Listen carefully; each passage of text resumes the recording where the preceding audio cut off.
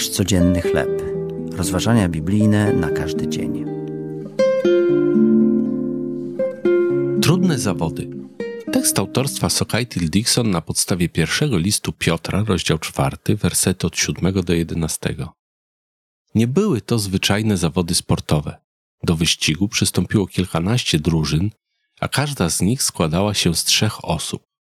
Związani ze sobą kolorowymi wstęgami w kostkach i w kolanach zawodnicy mieli jak najszybciej dotrzeć do mety. Na dźwięk gwizdka drużyny rzuciły się do przodu. Większość z nich wkrótce przewróciła się i próbowała wstać. Niektóre się poddały.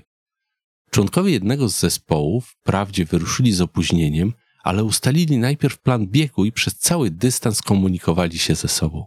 Potykali się po drodze, ale wytrwale posuwali się do przodu i wkrótce wyprzedzili pozostałe drużyny. Dzięki chęci współpracy krok po kroku dotarli do linii mety. Życie w społeczności ludzi wierzących może być tak samo frustrujące jak bieg związanych ze sobą zawodników. Często potykamy się, gdy próbujemy komunikować się z innymi o odmiennych poglądach.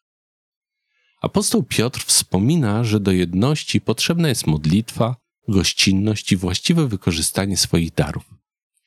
Zachęca wierzących, aby mieli gorliwą miłość jedni ku drugim.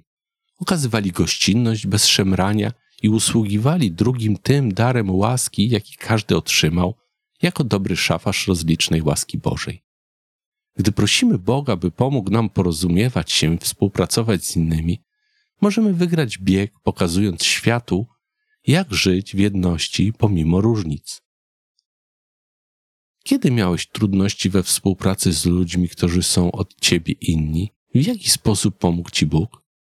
Potężny Boże, proszę, pomóż mi lepiej porozumiewać się i współpracować z innymi ludźmi, gdyż uczę się miłować ich tak, jak Ty.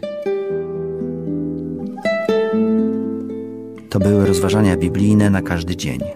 Nasz codzienny chleb.